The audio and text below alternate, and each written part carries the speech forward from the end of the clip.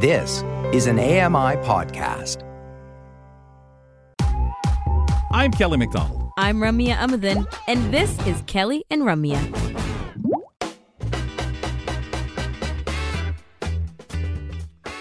Second hour of the program. Welcome back to Kelly and Ramya. I'm Kelly McDonald. And I'm Brock Richardson. We're settling in, folks. Appreciate you returning and doing the same thing as we navigate through another hour of the show and a lot of good content ahead. One of the fun things we get to do is find out what's going on all over Canada. Me being nosy, I love to know what's happening in the different regions and what people are experiencing or could be. So it's great to bring on our community reporters. These guys have all the goods on stuff happening in their areas, as well as are very reflective, give us a lot of thought, and share their own personal experiences of things that they have going on in their world. Our community reporter, Carol Yapel, is joining us now with news from Vancouver, British Columbia. Carol, welcome back to the show. Happy month. Happy February. Great to be here, Kelly. How are you? Well, feeling pretty good. It's warming up here after the deep freeze we had here in Ontario that everybody's whining. You know, we whine about like we've had nothing but a month of it, but that's just kind of what we do. You've got a personal experience to kick the show off with, which, as I just kind of mentioned, is always one of the most wonderful things you guys bring to us, as well as an introduction to Low Vision Awareness Month. Yeah, that's right. So my story is that I was diagnosed with an inherited retinal disease about 10 years ago. And at that time, it was a shock, of course, but I went in for my, usual eye appointment. I got the diagnosis, and then I was referred for vision rehabilitation. And it was really that assessment and all of the tools that I got at that time that helped me on my journey. And the thing is that my vision changed. I know many of us have that experience too. You have vision of a certain kind, and then you have a little fall off, and then, you need another look at it by someone who really knows what they're doing. So these vision assessments, for me, the vision rehabilitation assessments, have helped me get to make the most of my available vision. That's using apps, that's using magnification and lighting, all those things. But since February is Low Vision Awareness Month, I just sort of thought, I looked at my calendar and I said, it's time for me to have another eye appointment. So I scheduled the eye appointment in celebration of Low Vision Awareness Month. And I just want to encourage everybody to maybe make that call too. It's not that much fun sometimes to go to the eye doctor, but it's good for your eye health, regardless of the amount of vision you may or may not have. And it's also good to get a referral for vision rehabilitation, because those are the professionals who have the latest devices, they have the latest information. You get turned on to something you had no idea about that's just come down the pike. And actually, for me, it gives me a little more spring in my step, if I may use that term, to just know there's a new thing, there's a new possibility. It gives me something to think about and work on and become, more independent, which is what I want. Well, and I think when you look at different things you want to get into that you're going to, in time, equipment you may want to try out, or something that is just, as you said, that eye health. It is so important. So why not book, an appointment with that eye care professional just to make sure things are good? Right. And whatever the person says, the referral is the next step for somebody who's likely to be able to give you some practical advice and tools to keep your vision or your independence, let us say, as optimal as it can be. Mm-hmm. And it'll let you get that appointment, maybe get in for an assessment, and someone says, are you interested in trying something new that we just got in? And otherwise, if you're at home saying, you know what, nothing's changed with my eyes, it's getting worse, or it is what it is, I can't, to kind of do that maintenance is beautiful. Thanks, Carol. That is wonderful. Thank you for the reminder and that encouragement that is so important. Sure. Also, here in Vancouver, I think there are a number of organizations here in town that are making the most of this month of February. The CNIB is the first one that comes to mind. their new Westminster office is introducing some navigation apps that's going to make it a lot easier to find their facility there. The first one is an app called Good Maps Explore, and that app actually allows people to navigate the Royal City Centre Mall in New Westminster, where the office has been located for the past couple of years. And there's also another app that TransLink has introduced here, which is coming into play at the end of February. This is the first of its kind in Canada, using the app called Navilens. And this can be downloaded from the Apple Store, and you point it at a decal that is on the bus stop. And from 14 meters away, it will give an audio signal and guide you to the actual bus stop. So this is being introduced at the end of February at, as I understand it, 10 bus lines that come into the New Westminster SkyTrain station, which is where the CNIB office is. And then at the bus stops there in New Westminster at the mall where the office is located. So this seems like a really exciting new app that will allow blind and partially sighted people much greater access to the resources we need.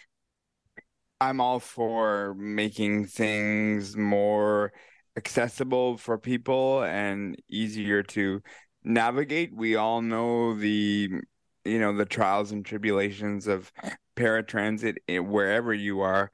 There's always trials and tribulations. So the more you can do independently, the best it is for you. And I think this is a good start for that. And I think some other jurisdictions should also take note. I sure hope so. The CNIB is sort of introducing this on March 2nd, Thursday, March 2nd, at an event starting at 10 o'clock in the morning. Pre-registration is required through the CNIB by calling 778-897-3115 or the internet address of the CNIB locally in Vancouver. And this event will have staff on hand to welcome members of the working age group and other friends to navigate through the mall, go to the Smart Life store, see what they have on offer, grab a coffee or a bit of lunch at the food court. It's really intended to welcome people to that new office they have there. Mm-hmm. And what a way in giving people that empowerment and be able to show them this is how you find us. And while you're here, guys, have your drinks, have some fun here in the mall. And oh, by the way, the transit system, we've got it there too. Let's slide over. We will put that up at ami.ca/Kelly Co on the blog, folks, just so you get more of that information and get reminders, because we don't expect you to remember everything. Carol, let's go and talk about the family skate with the Vancouver Eclipse on Family Day. Right. Well, this is so exciting and completely new to me. I had heard of blind hockey, but I didn't really know very much about it. Oh. But I spoke with a member of the team, and wow, it was exciting to hear from him. So this is a co-production, as it were, between BC Blind Sports and the Vancouver Eclipse. And it's going on Family Day, Monday, February 20th. It's in New Westminster at the Moody Park Arena.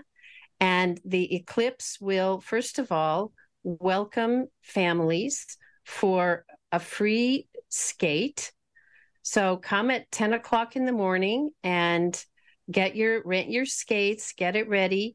And I think at 11:15, they will have a 1 hour on ice instruction period. So no experience necessary. Bring the kids. Following this free skate, they will have a demo game, and people will get to behold what it is to what blind hockey is actually all about. And what I learned that I didn't know, maybe many of your listeners know this, the puck is nearly double the size of a regular puck. It's 5.5 inches. And it's not rubber, it's hollow. And it's filled with ball bearings that make a little jingling sound, I guess, so that the players are able to ascertain where it is. And depending on the level of vision, different skaters assume different hockey positions on the ice. Right. So presumably that will all be explained, but in any case, you'll get to experience it for yourself if you go out to New Westminster on Family Day. What a great way to spend, Family Day and really get to learn a new sport. Your final topic for us is you have a brief reminder regarding this Friday and the history of White Cane Week. Yeah, that's right. So February 5 to 11, in addition to it being Low Vision Awareness Month, it's also White Cane Week this week. So the Canadian Council on the Blind is having a free webinar on Friday, February 10th at 1 p.m. And the Zoom link is available for members and non-members. And there will be a discussion of the history of the white cane and White Cane Week to bring awareness to the rest of the general public about what is necessary to accommodate people with canes. And there's also a story by a North Vancouver artist, amazing artist Ruth Bieber, who creates beautiful, beautiful pieces on her own and in collaboration with others out here. So that link should also be, I think, on the show notes. I hope so. But anyway, it's the Canadian Council on the Blind. And if you go to their website, you can get the link and join that call on Friday. This is beautiful. Really, when you hear about stuff like that, and as we look at White Cane Week and all the great things that we're trying to showcase out there, it's beautiful. Carol, we'll talk to you next month. An amazing report here with 4 great items. We'll get them up at ami.ca/Kelly Co. Take care of yourself. You too. Thanks a lot. It sounds like you're going to be kept busy if you take in even half of these items you brought out.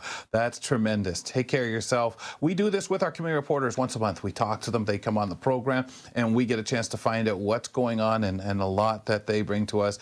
And what's always nice, Brock, is how excited people are, the cool things that they tell us about, and you can hear, wow, as they read it, geez, I'm going out to check that out. We'll step aside for a couple of moments on the program, and when we return, we'll check in with our friends over at CNIB Smart Life.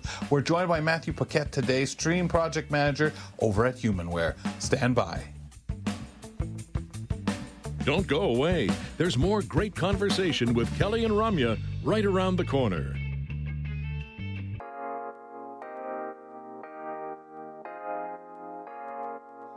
I don't think I can finish this show, folks. I just looked down here and just, only 2 days? And I'm getting anxiety? Brock, you're just going to have to take things over here because I'm all anxious. Folks, do you realize only a couple of days left to get involved in our Dream Big contest? February 8th. That's when it closes. Your last opportunity to register to win possibly, I say possibly, to lots of people interested in this. This is a Tempur Pro Adapt mattress that we're giving away. We will be announcing a winner later on within the week for sure. Of course, Tempur-Pedic mattresses are designed with one-of-a-kind Tempur material. So for those complete rules or how you enter, folks, go to ami.ca/KR contest. 48 hours. I'm all sweaty and everything here. My good heavens, Brock, please take over. I can't contain. I'm all thrown out. 48 hours, folks, for you to qualify. Yeah, and you know what? We were talking about it late last week, and I went to see if I was eligible, and nope, contracted with AMI, so I cannot get involved. But somebody who's going to win that is going to be very happy and sleeping well. Deservedly. Yes. Something, though, that I can get involved right now is checking in with our friends at CNIB Smart Life. We're joined by Matthew Paquette, who is the Stream Project Manager at Humanware, to learn about the new Victor Reader Stream. Matthew, welcome to the program. Nice to have you along. Hey, thank you so much. It's nice to be here. Yes. Can we start, if we could, by talking about what exactly is a Victor Reader Stream? Yeah, for sure. So the Victor Reader product line at Humanware, which was named after Victor Hugo, the famous author, includes a few products. So we have the Stratus, which is really popular in Canada, which is a CD player for books. We have the Victor Reader Trek, which is a product that came out about 5-6 years ago, which is a combination of a book reader and a GPS product. And then you have the Victor Reader Stream, which came out about 15 years ago, the first generation. Then the second generation, which is what we have on screen right now, is what came out in 2013, in which we added Wi-Fi and internet capabilities. And now in 2023, we're introducing the new generation, the third generation of Victor Reader streams. I didn't even realize where the name came from. Of course, Victor Hugo. For sure. Matthew, that's like amazing there. See, that's one of those things I took away from that. Have looked at the products for a while, so a little familiar with them. But now, got to ask the question, what are the differences between the Victor Reader Stream 2 and the new device that's coming out? So the Victor Reader Stream 2 introduced Wi-Fi and internet capabilities. With the Victor Reader Stream 3, we're going further. We're introducing Bluetooth to the device, so to allow people to connect smart speakers or headphones. So Bluetooth nowadays is very accessible, very available, affordable. So we have that. We've also made a lot of improvements. So we've added more memory onto the device. So we have 16 gigs of internal memory, and we can support SD cards that go up to 1 terabyte. That's 1,000 gigs, which will fit a lot of books. We improved the speaker, so the speaker is both louder and sounds better. We support more audio formats, so for podcasts and radio, a lot of more recent modern formats wouldn't work on the Stream 2. Now they will. We have faster Wi-Fi. We did some improvements in the user interface, so a lot of things. And the device itself is about the same size as its predecessor, but we did redesign in terms of the keys are now rubbery, so the grip on the keys is much better, and it will also help people with fine motor skill issues. Wow, it's amazing when you think of, especially talking size. We know people are taking more content with them, wanting to download more, whether it's using the SD card or just right there on the unit and being able to do that. But it's the multi-purpose, isn't it? It's having that access to be able to do multiple things from multiple resources that I think with the Generation 2, when that cracked open, all I heard were people talking about it and the things you could do, the podcast listening, and you have these, I'm sure if you guys were to go around looking for people to do commercials and stand there and tell you, well, I love my Victor Reader, there's so many different things that each person does that it's vital in their lives, isn't it? Yeah, for sure. So I used to be in the technical support department here at Humanware, so I had a direct connection to our user base, and it's not an exaggeration when I say people sleep with their stream. Like, they take it to bed to listen to a podcast or internet radio to get them to sleep, or a book. It is the entertainment, the value in that device is incredible for such a small thing. People are literally in love with their stream. Love it. Well, if anyone out there is like me, I absolutely don't like change. I like to keep things the way they are and how they are. So with that said, if someone currently has one of the older streams, how difficult is it going to be for them to learn the new curves with the Stream 3? So when we started this project a couple of years ago, one of the main requirements we had was that a person who used a Stream or a Stream 2 would be able to pick up the device and use it with no transitional period or anything. So it will be very, very similar. People who had, the Stream 2 or even the first Stream will find themselves in a comfortable position. We left all the navigation the same places. So number one, key to switch bookshelves. Even the front of the device, in terms of the keys, where the keys are, they're in the exact same place. We have the exact same keys. Their texture has changed, so they're a bit bigger and they're rubbery now, but they're in the exact same place. So if you're looking for your bookmark button, still on the top right corner. If you're looking in the sleep key, still under that 0. So we wanted to make sure that whatever changes we made, and we did make a couple of small changes, mostly in the area of the settings menu, which will require a little bit of that adaptation. But for the most part, someone can easily pick it up and use it, as their everyday book reading device. That's got to be the number one selling point, because any of us, we hesitate the most when we think something has changed so much, even though it may be for the better and adaptations may be great. That's the one thing that'll make a lot of us hesitate, isn't it, Matthew? To am I going to jump in there and get something else? Because I think that's a really wise part on your part, and I'm sure when they have the discussions and we know, oh, we could do this, we could add that, those are the things that have to be talked about and really make a big difference, and those decisions are made, aren't they, back there in the office? Yeah, for sure. So it is part of my role as being a product manager to rein the guys in a little bit sometimes, because they do go out and, oh, we could do this and we could do that. And I'm always thinking about the end user experience. So we need to make sure that the end user, when they get the device, the customer, when he gets the device in their hand, they're in familiar territory. They don't have frustrations with the device. So once again, we changed a little bit the settings menu. We made it easier to navigate, but it will require some adjustments.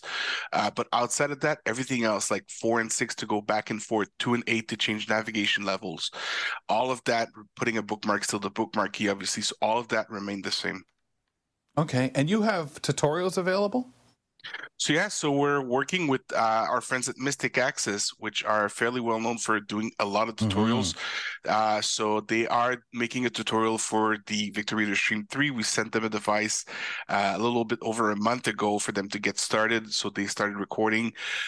There will be a tutorial, and that tutorial will be available for free for anyone who wants to listen to it, whether or not you're a Stream 3 owner, because it will be on our website.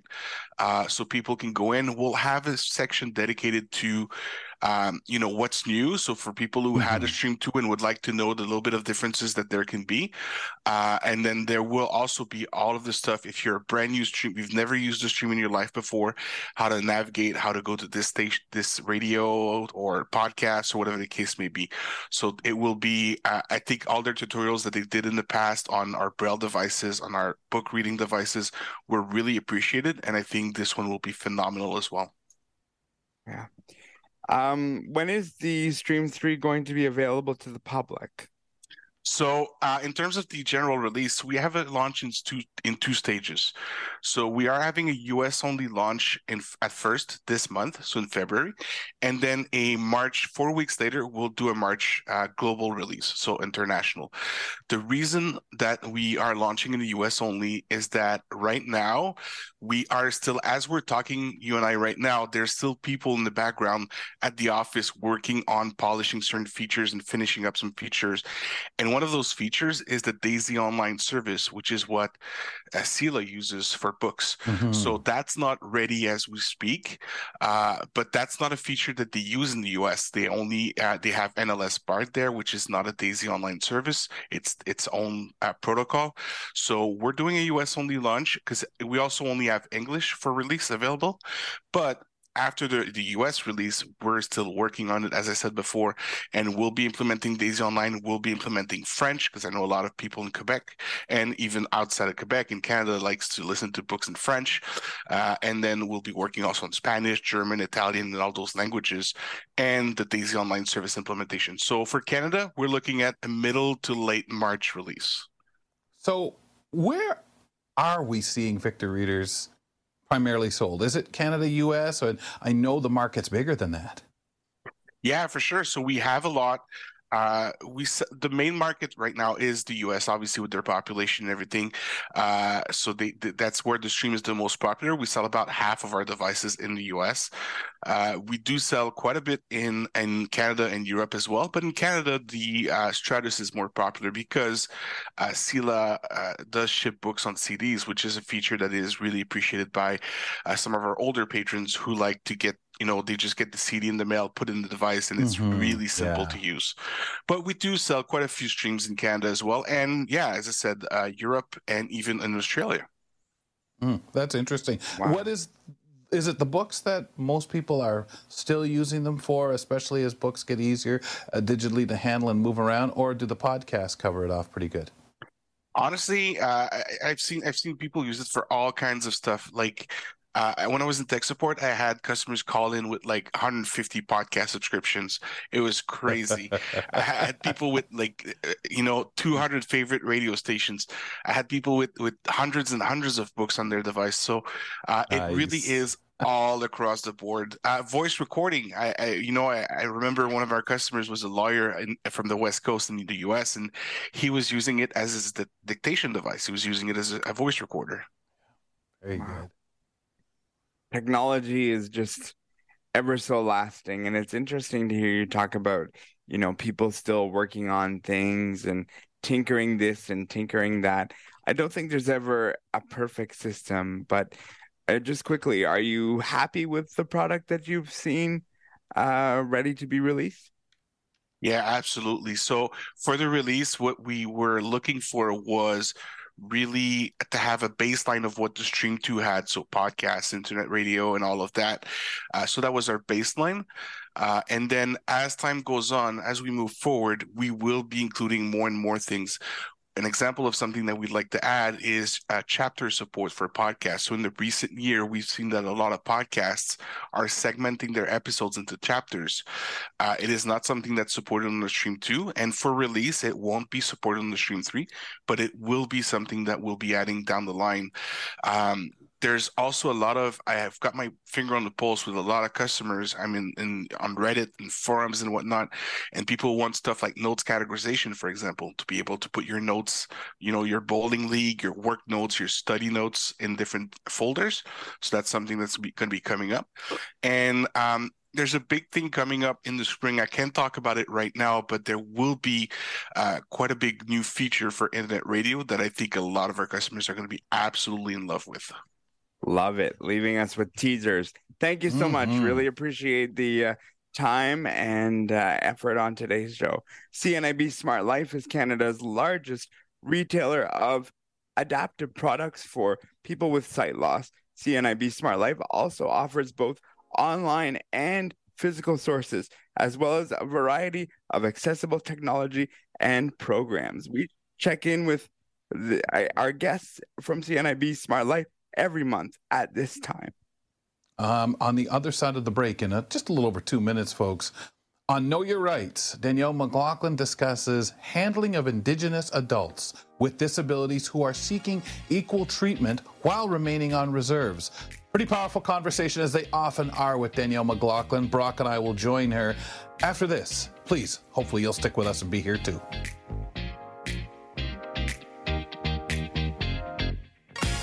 It's fun, insightful, and inclusive. Kelly and Ramya return in a minute.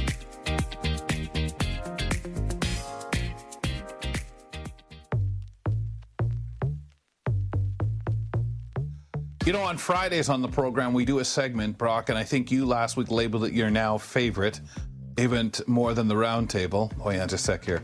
Making a note to keep you off the round table for 3 months, I think, should be sufficient. But it's your favorite. We get together, and often with our subjects that our contributors and guests bring on the program, we have to zip our mouths sometimes and not say too much because we're eating up airtime from them getting to everything that they want to. So we remind people that when we want to shoot our mouths off on some of these topics, if we're doing the week right, you can join us for Cut for Time, Brock's favorite segment on Fridays, where we ourselves say, when we had so-and-so on the program, I wanted to elaborate a little more. Here's my venue to do it. So I seem to have a little fun with that. That is, again, like I said, a segment that you enjoy, Brock, and it does make you stop and review the week. And sometimes we have so much content on the show, the weeks get by. But I will tell you, I'm going to challenge you. I'm not sure I said it was my favorite. I'm pretty sure I said one of my favorites, because the roundtable is where I got my start with Kelly and Ramya and Kelly and Company back in the day. But yes, I do like to talk. To be honest, it's because I like to run my mouth. And with that, I'm going to not run my mouth anymore. And we'll bring on our new guest. It's okay. I'm just doing this email to Jeff Ryman to pull that video so we can be sure. So we'll see how accurate I am. Let's bring on Danielle McLaughlin. It's time. Each week we talk your rights, folks. Did you know that everyone has rights? No matter who we are, we all qualify. But what happens when freedoms collide? The answers are rarely simple, but always interesting. Join me, Danielle McLaughlin, to talk about civil liberties and human rights on Know Your Rights. So I had to eat up a little bit of time, Danielle. I do apologize, but Brock may not be here Friday if Amuthan stops playing sick, and might actually... we needed to hear his comments on Cut for Time there. I just had to work that in as we eat up time, and not meaning to, because today you're bringing to us an incredibly important conversation nobody is having, and we need to. Well, that's right, Kelly. You know, many people have heard of the principle that's now known as Jordan's principle.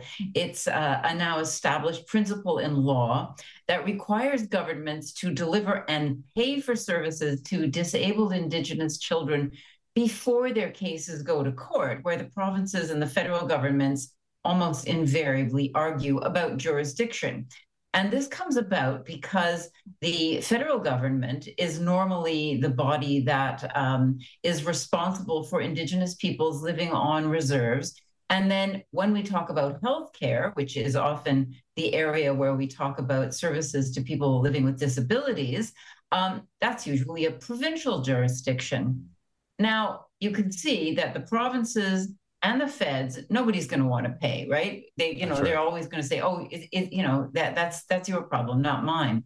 Well, this story came about really quite tragically in the case of a young child called Jordan River Anderson. He was born in 1999 with multiple disabilities. In fact, he was never able to breathe on his own. He spent his first 2 years living in a hospital, and people had said, well, we want him to come home to the community where his family lives, and we want to be able to care for him at home. Unfortunately, the various services that this child with so many disabilities required were not available in his home community. And so he was put into various kinds of care outside of his community. And tragically, he died before he reached the age of 5. The First Nations Family and Child Caring Services, headed up by Cindy Blackstock, was basically outraged by what had happened to Jordan, and they went to court. And I remember that. I'm sure.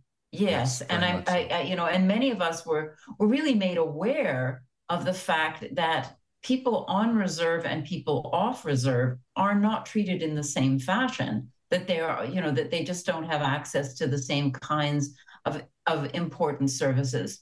So following this case, this principle was established in law. And what it basically says is that children living with disabilities who are Indigenous will be served immediately before the various bodies go to court to fight about who gets to pay. So first they get the services, and then if the governments want to fight about it, they can go to court. But meanwhile, the child has had the services that they so badly need.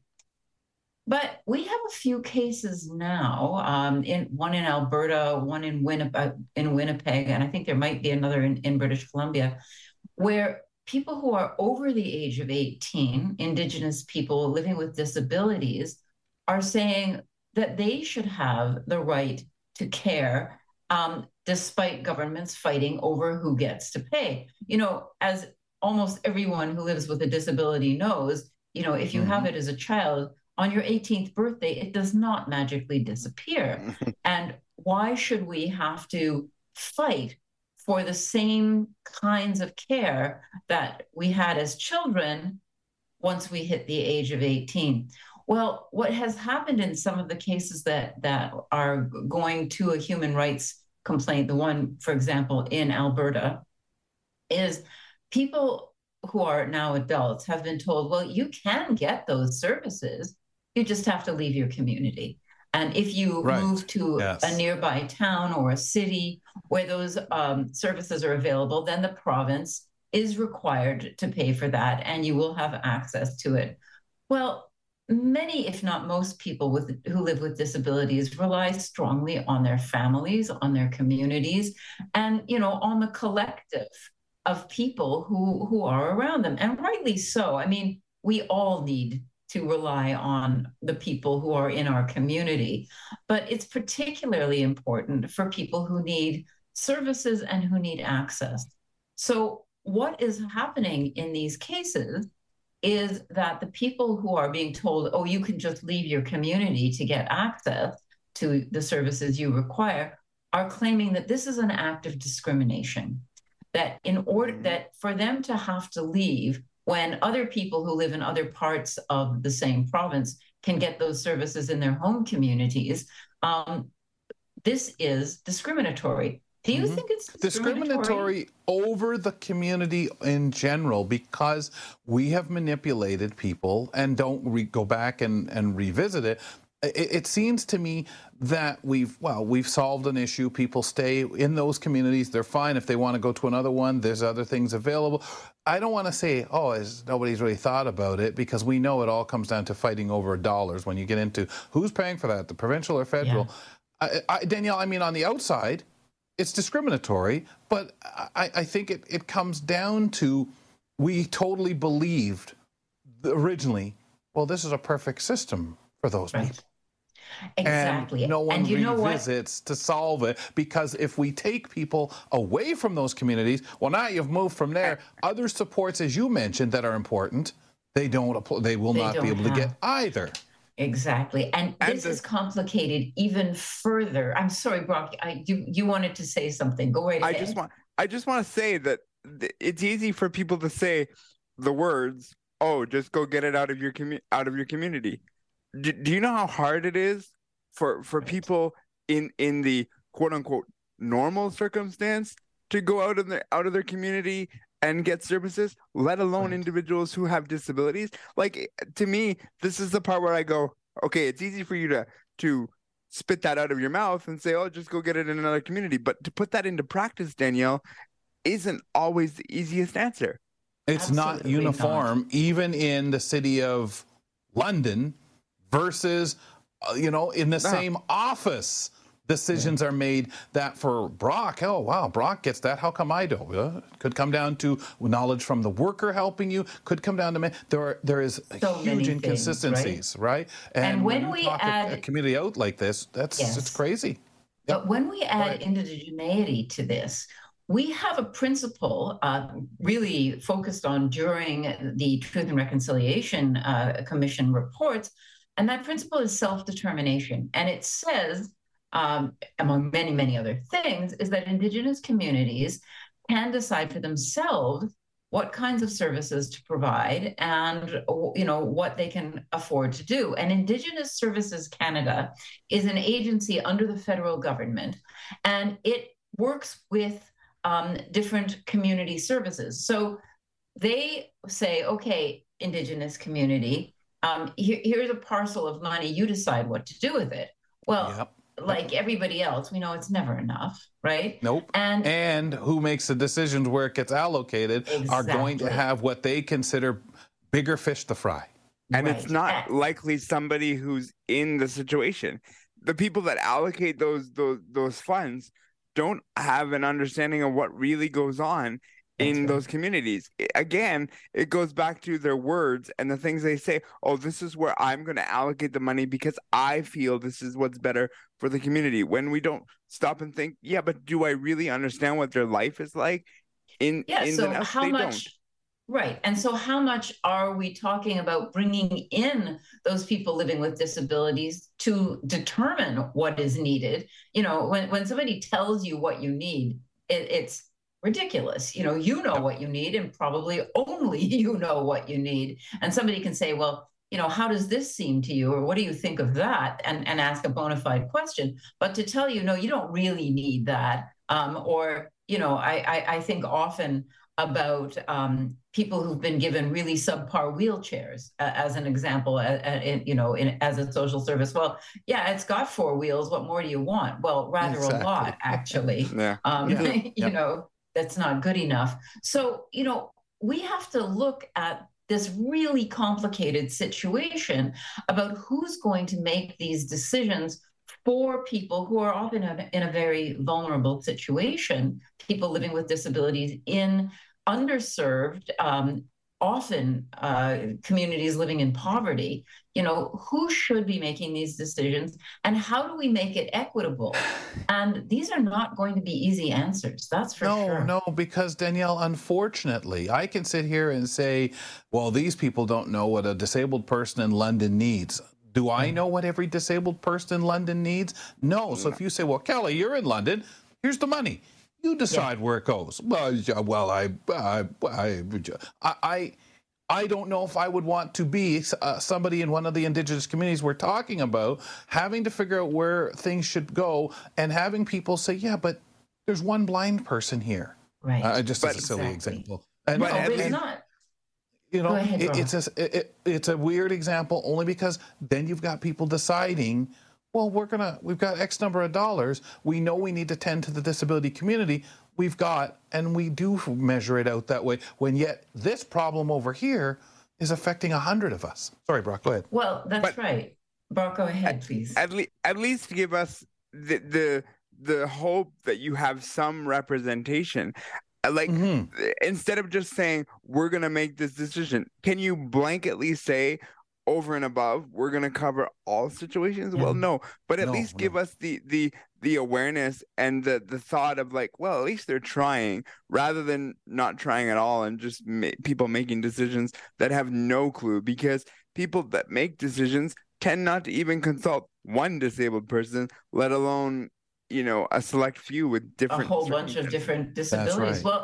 Well, and services right. should be available across the board, across the country. And if you look at Jordan's principle, which we discussed at the top of this segment, we see that people can now rely on that principle, and they can request services under Jordan's principle. They can say, listen, this is what is needed for this child, because it does only apply to children. You know, is it time for people to say, you know what, it's time, you know, this principle shouldn't just apply to people up till the age of 18. It should apply to all Indigenous people living with disabilities wherever they live.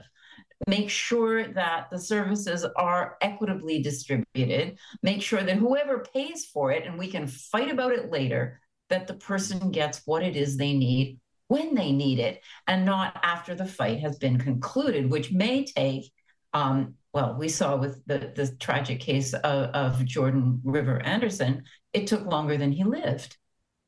So, you know, this principle is just, it's crucial to real people living in real communities. And I think that the cases that are now before the Human Rights Commission in Alberta, it's the Siksika community among two others have banded together to try to get a similar principle for their adult community members, and we're going to see what happens. But, you know, is this going to mean that Indigenous Services Canada is going to tell the Indigenous communities what they must do, which is what they have said they will not be doing? They've said, you know, we will just ensure that services are provided, or that we are enabling services to be provided. Will the Indigenous communities then step up and say, well, okay, we're going to ensure that this is happening, and we understand that this is a principle that we all must abide by? Or are they going to say, listen, this is a community that lives in poverty. We don't have enough money for all of the things that you have determined we should be covering. And besides, you know, we are historically underserved. We are historically treated badly, treated in a discriminatory fashion. Federal government, you know, toe the line and really do something for people who need it when they need it. And I'm not sure how some of that is finding people who can speak to this on the ground in said communities that would know if you're so worried and saying, well, we don't just want to hand money, we want to have services, but the people need to be there to say this person needs this service, and government official, government, wherever resources are coming from, provincially, federally, they step up to the plate at that point saying, yes, we've got, but we do. I know the big concern is, well, you can't just hand money off and let somebody decide. It just doesn't work anymore. The model doesn't work. But the model of telling people they have to leave home in order to receive services is just clearly unfair, in my opinion. It shouldn't even be thought of as a model. It should and yet it is the only model now. Yeah. Yeah. Yeah.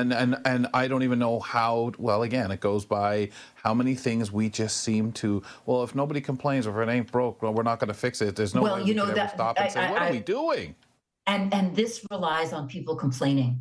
which is the Yes. real problem, because not a lot of people know they have the right to complain, or that something will happen if they do complain. So, it's a case of knowing your rights. And, as I've often said on this segment, please complain if you aren't being treated fairly, because if you don't, who will?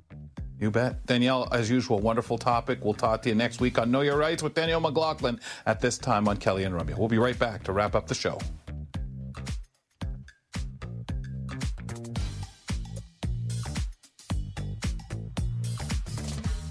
We'll be back with more of Kelly and Ramya after this short break.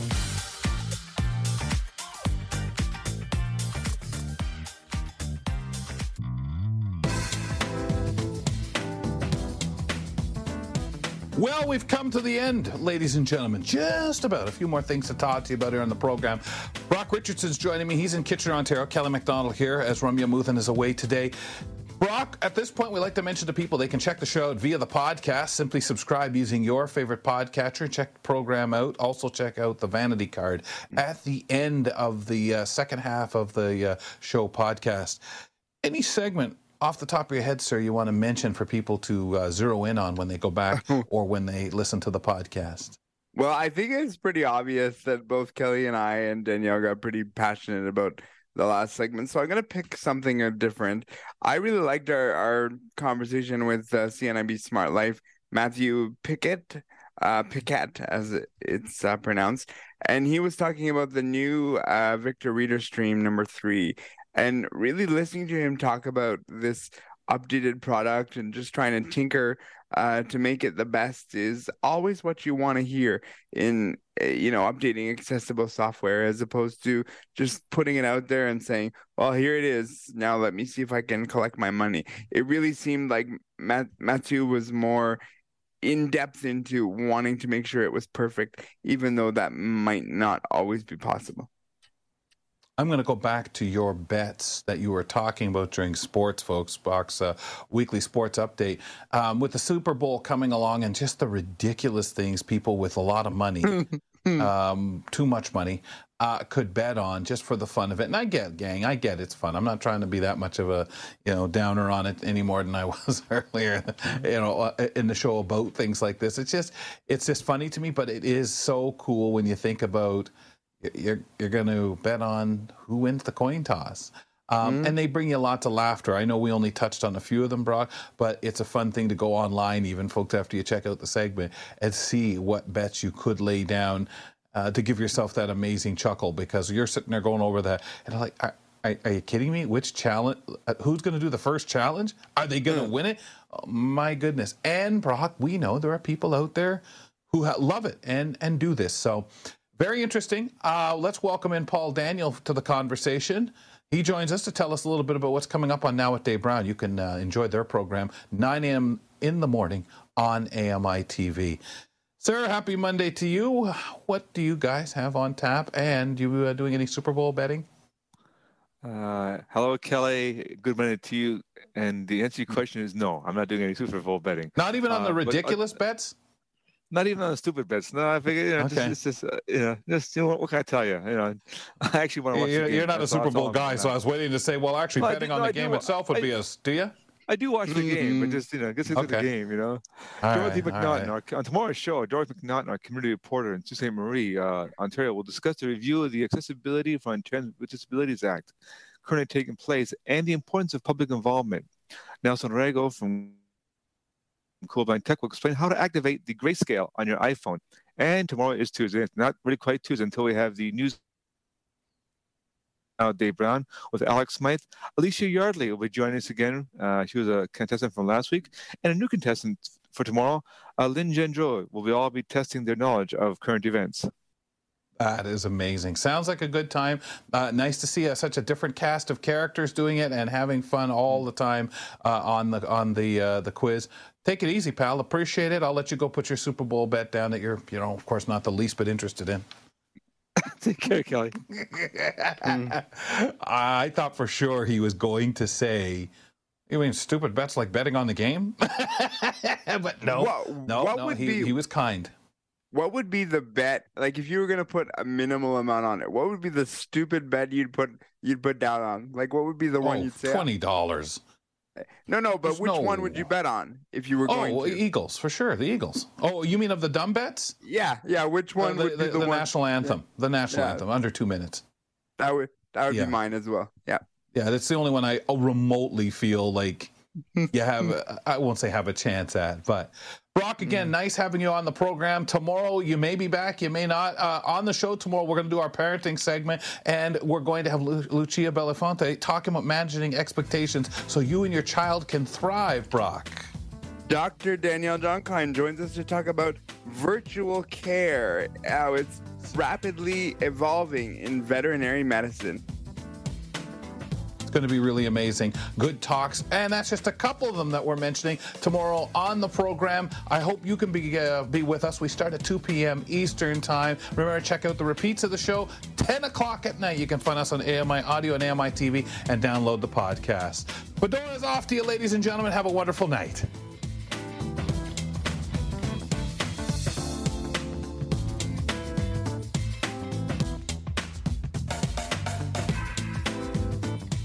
I've always found myself pretty adaptable in the way of learning, especially a new program, or in the case of Zoom, we saw how it took the world by storm during the pandemic. Recently, I was giving moderator permissions for a conference I run, and I had trouble figuring it out. And where I have always had trouble, and this was one of the things in school that I learned very quickly, that doesn't help me pass, wow. When you answer a question and you just put in everything you knew, but a teacher was looking for a specific, decently written, concise answer, and maybe leaving out a couple of the points I would put in, even though I knew these are correct. But the teacher would see that as, you're grasping at straws, so you're basically throwing everything in there. You took all the straws and threw them in instead of grabbing a couple of them and making those solid points. Okay, so I started to figure that out, but then you would also what is the teacher actually looking for here? And that's what I find I trip. I trip on the, okay, does this mean this in these directions on how to log in, or does this mean this? And I don't want to say I overthink it, but I, for some reason, interpret things and say, well, hold on, maybe it means this, or, this is what I'm supposed to, no, I wasn't. Now, how do I get out of what I've done? How do I undo what I've done here that's now saved on my machine?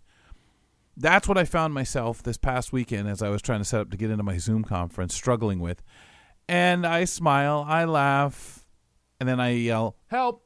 Can someone get me out of the... Hi, I'm Red Sail, inviting you to download the latest episode of My Life in Books, where internationally acclaimed authors discuss their lives, their work, and 3 books that have resonated with them.